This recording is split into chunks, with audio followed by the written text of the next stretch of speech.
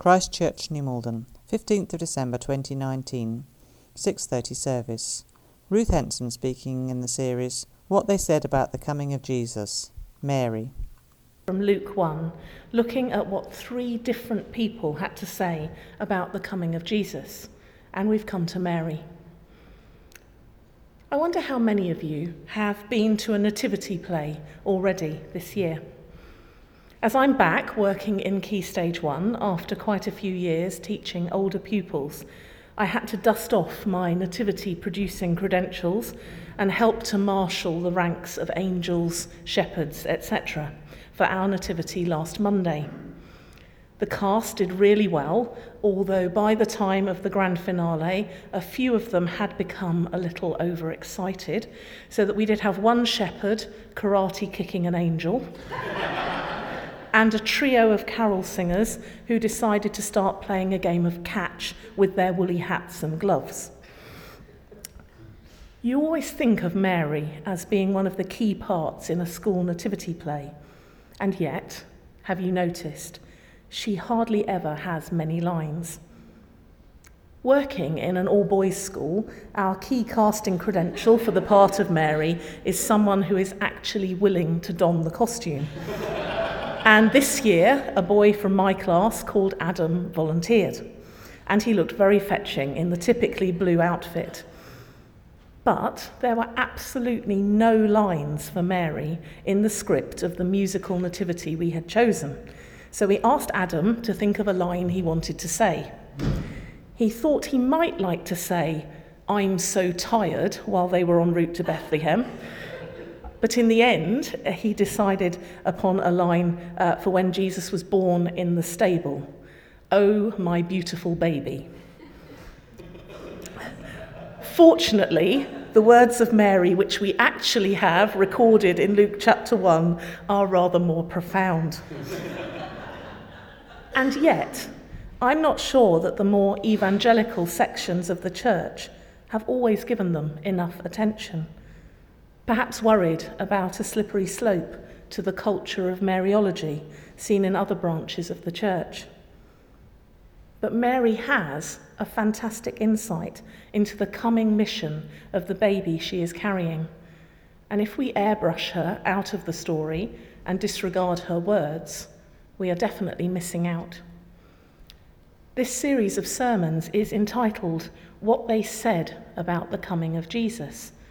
But in Mary's case, it would be more accurate to say what she sang about the coming of Jesus, because it is indeed a song which Mary goes on to give voice to, the original Christmas song, if you will. I wonder how you feel about Christmas songs. The shops have been playing them for weeks, filling some customers with joy and driving others to distraction. Personally, I love Christmassy music, and when December the 1st comes along, my Christmas playlist on Spotify is my go-to listening. It's rather an eclectic affair. Plenty of Michael Bublé, plenty of John Rutter, and obviously all of the old classics as well. My favourite thing is to play it on shuffle and see what crazy combinations it will come up with. I paused in writing this sermon to see what it would offer me in the space of 10 minutes, and the selection was Blue Christmas by Elvis Presley, followed by John Rutter's Shepherd's Pipe Carol, then Andy Williams' version of It's the Most Wonderful Time of the Year, and finally an amazing a cappella rendition of God Rest Ye Merry Gentlemen by Pentatonix. All that was missing was a bit of Bublé. But Mary got in there first, penning the original Christmas song during her visit to Elizabeth. We might not be so familiar with it, but it has certainly remained a hit throughout the ages, sung along with Simeon's Nunc Dimittis at many choral services such as Evensong. It is often referred to by its Latin name, the Magnificat, although I heard about a school pupil who became rather confused about that title. Have you seen those humorous books where wrong exam answers are recorded with some hilarious examples included? I read in one of those about an exam question which asked, "What is the name given to the song sung by Mary during her visit to Elizabeth and Zechariah?" to which the answer was given, the Magna Carta. Not sure that would have been such a catchy number. I find it pretty remarkable that Mary feels like singing at all, when her life has been completely revolutionised by God, choosing her to be the mother of the Messiah. She's probably around 14 years old, not much more than a child. All her plans for married life with Joseph are up in the air. She surely would have felt fear and anxiety about how her family would react, wondering if they will believe her explanation, not to mention the possible consequences of public shame and gossip because of her situation. Yet she sings with confidence and insight, with maturity and wisdom beyond her years. Yes, she was just an ordinary young girl, but one with an extraordinary faith. There are clear echoes of Hannah's song at the dedication of Samuel. In fact, teenage Mary was clearly very familiar with the scriptures, as her song is rich in references to Old Testament prophecies and promises, which she has the insight to realise are being fulfilled in the baby growing in her womb. Talking of Christmas songs, one of my absolute favourites is Mary, Did You Know? The choir are singing it at Carols by Candlelight next Sunday evening, so you'll get to hear it if you're coming along then. The words of the first verse ask, Mary, did you know that your baby boy would one day walk on water? Mary, did you know that your baby boy would save our sons and daughters? Did you know that your baby boy has come to make you new? This child that you've delivered will soon deliver you. It seems impossible that Mary could have fully grasped all of the aspects of Jesus' mission and ministry, which the song goes on to describe. But the words of the Magnificat demonstrate that she has understood some vital elements. So let's look more closely at the song she sings, which is a song of humble praise, a song of covenant confidence, and a song of revolutionary justice. So firstly, a song of humble praise. Let's hear again Mary's opening words in verses 46 to 49. My soul glorifies the Lord, and my spirit rejoices in God my Saviour, for he has been mindful of the humble state of his servant. From now on, all generations will call me blessed, for the Mighty One has done great things for me. Holy is his name. The very first line of the song is where the name Magnificat is drawn from. The NIV uses the word glorifies, but many translations begin, my soul magnifies the Lord. Think of a magnifying glass, enlarging something and making it appear amplified. Mary wants all the focus and all the glory to go to God, rather than claiming any of the limelight for herself. She is well aware that she is a sinner in need of rescue, describing God as her Saviour, and also speaks of her circumstances with humility and openness, alluding to her life situation in the words, the humble state of his servant. She does acknowledge Elizabeth's prophecy, which we considered last week, in the words, from now on all generations will call me blessed, but immediately follows that up with a God-focused reason, deflecting the attention from herself. For the Mighty One has done great things for me. For Mary, this honour and privilege that she has been chosen for is all about God. He is the reason, the means, the purpose, everything. What about us? If we are chosen for an opportunity or given a special position or role, do we give God all of the glory and seek to magnify him with our words and actions? Or is it too tempting to grasp hold of the recognition and praise for ourselves? As well as being a song of humble praise, the Magnificat is also a song of covenant confidence. Let's hear again verse 50 and verses 54 to 55. His mercy extends to those who fear him from generation to generation. He has helped his servant Israel, remembering to be merciful to Abraham and his descendants forever, just as he promised to our ancestors. We have had a recent focus on the covenant across our services, and Mary picks up that theme again here in her song. The earliest evidence of the covenant promise is found right at the start of Genesis. In chapter 3, verse 15, these are God's words to the serpent. "And I will put enmity between you and the woman, and between your offspring and hers. He will crush your head, and you will strike his heel."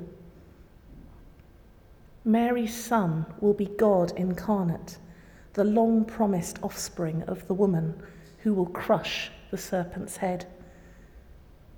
As she has just been reflecting in the opening verses, this is why she is to be considered blessed, not because she has any special merit in herself, but rather because God chose her as the mother of his son. Mary's bearing of the Christ child is the fulfillment of that very first covenant promise in Genesis 3:15. And here she points out that God is not trying something new when he sends Jesus to be born of Mary, but rather he is acting consistently with his covenantal plan from generations earlier.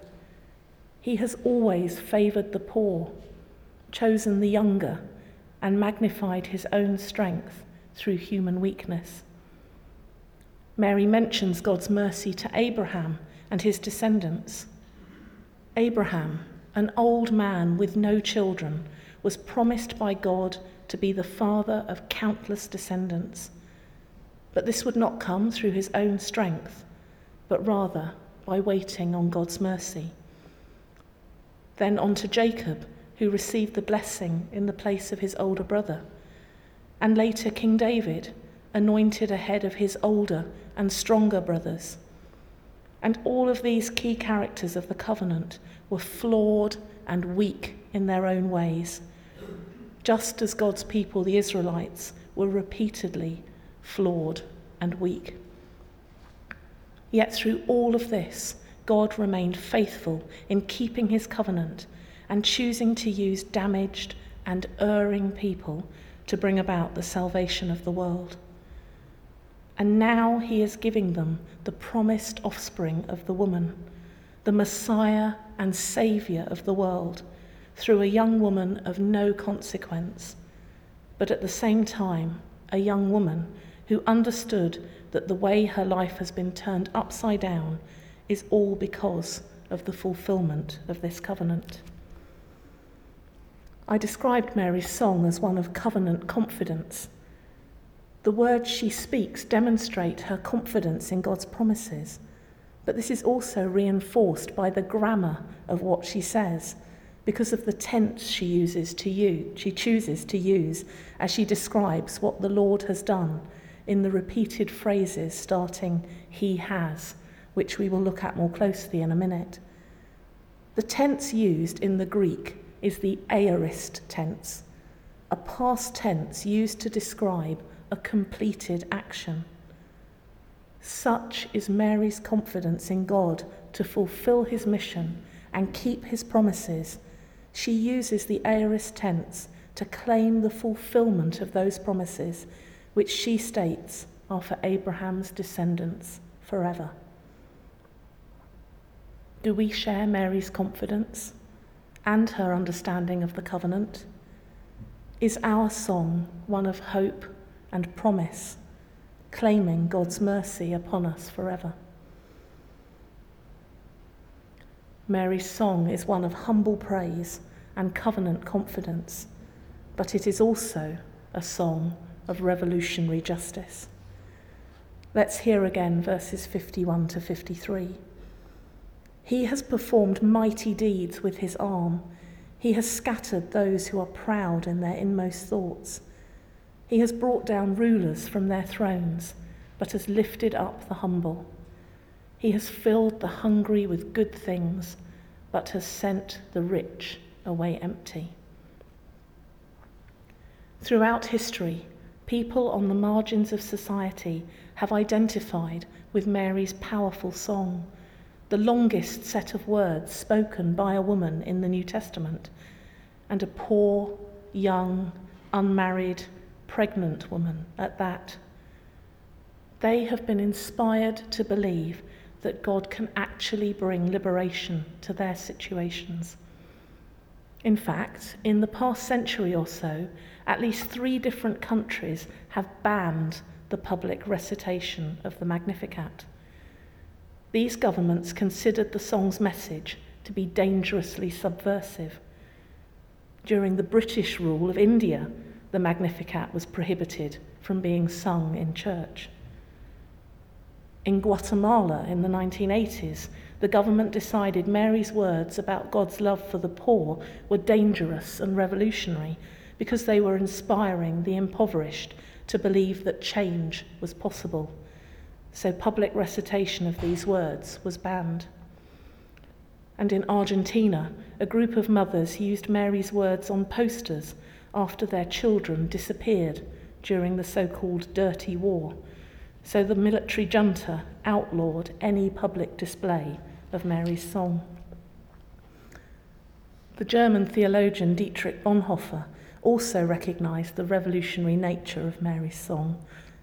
Before being executed, he spoke these words in a sermon during Advent 1933. The Song of Mary is the oldest Advent hymn. It is at once the most passionate, the wildest, one might even say the most revolutionary Advent hymn ever sung. This is not the gentle, tender, dreamy Mary whom we sometimes see in paintings. Alongside the themes of humble praise and covenant confidence, Mary's song speaks of a world turned upside down. Mary understands what Jesus' manifesto will look like, and sure enough, his ministry, especially as described in Luke's Gospel account, is fundamentally concerned with the kind of social justice which Mary articulates in the Magnificat. He begins his ministry by visiting the synagogue in Nazareth and describing his mission in words borrowed from Isaiah. The Spirit of the Lord is upon me, because he has anointed me to bring good news to the poor. He has sent me to proclaim release to the captives and recovery of sight to the blind, to let the oppressed go free, to proclaim the year of the Lord's favour. Then, in the Beatitudes, Jesus presents God's counter-cultural vision for the world. And it's not just in word that Jesus makes this known. No, throughout his earthly ministry, Jesus does the opposite of what many would have expected. He spends time in the company of the marginalised, outcasts, and sinners. He touches those considered unclean, lepers, dead bodies, bleeding women. And he calls out the upper echelons of society, such as the Pharisees, for their hypocrisy and legalism. As the last verse of another Christmas song, which we'll be singing next week, O Holy Night, puts it, truly, he taught us to love one another. His law is love, and his gospel is peace. Chains shall he break, for the slave is our brother, and in his name all oppression shall cease. Mary's song of revolutionary justice has brought hope to many. But what about us? Perhaps for us it more provides a deep challenge. We may not be those who are poor, hungry, or marginalised, but we need to act upon Mary's words and upon Jesus' mission, which those words foretell, by bringing hope to those who continue to be crushed in a world that thrives on exploitation and injustice. In the run-up to the general election, my news feeds on Facebook, Instagram and Twitter were full of fairly vitriolic, angry and divisive posts from people on all different sides of the spectrum of political opinion. Whilst there have still been some such posts since the result was announced, I have been heartened to see an emergence of positive and inspiring posts urging everyone to play their part in being the change our nation needs, and indeed our planet. These are just two of many posts I've seen in the last couple of days. Elections aren't the only way to make the world better. Support homeless charities, donate to food banks, help tree planting schemes, be kind to the vulnerable, shop ethically, defend the environment, support mental health, be the change you want to manifest into the world. Or we might rather say, be the change God wants to use you to manifest into the world. And my advice to my friends who voted the same way I did: donate to the food banks, buy a homeless person a coffee or some food, or give them a coat. Don't buy that plastic bottle of water. Inform yourself on the way the food that you eat is manufactured. My advice to my friends who voted for the Tories: donate to the food banks, buy a homeless person a coffee or some food, or give them a coat. Don't buy that plastic bottle of water. Inform yourself on the way the food that you eat is manufactured. Human well-being is the most important factor in all of our lives on a day-to-day basis. We all have a responsibility to make the world around us a better place, no matter what our political beliefs. As we hear so many different Christmas songs over the coming days, and sing a fair few as well, I hope, let's make sure to be mindful of Mary's words in the original Christmas song, rather than leaving her silent, as in many nativity plays. May she inspire us to join her in singing her song of humble praise, covenant confidence, and revolutionary justice, and not just with our words, but moreover in the way we live our lives in the light of the child she bore and his priorities for our world. Amen.